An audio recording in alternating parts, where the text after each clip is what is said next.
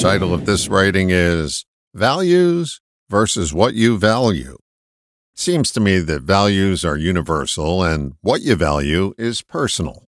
Values seem to be the unbendable law, and what we value bends towards our beliefs.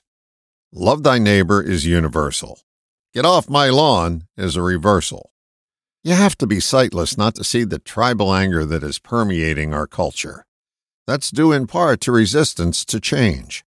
Society is always evolving, but we don't notice the change while it's happening. It's only after when we read historical accounts that we notice the building blocks that led to the change. If you say, "This isn't right," you may want to ask yourself a question right after. That question is it not right because it violates values, or is it not right because it violates what I value? Many of us value our preferences, predilections, and prejudices. If they don't morph with the evolution of change, we erect walls in order to stay the same. We'll live in isolation with our tribe and be at war with anyone on the other side. Values don't change, but what we value is adaptable.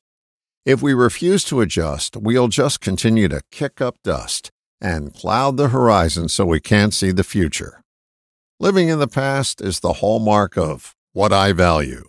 The key to a more harmonious future is to start focusing on values now instead of corralling your sacred cow. Look to nature for a clue.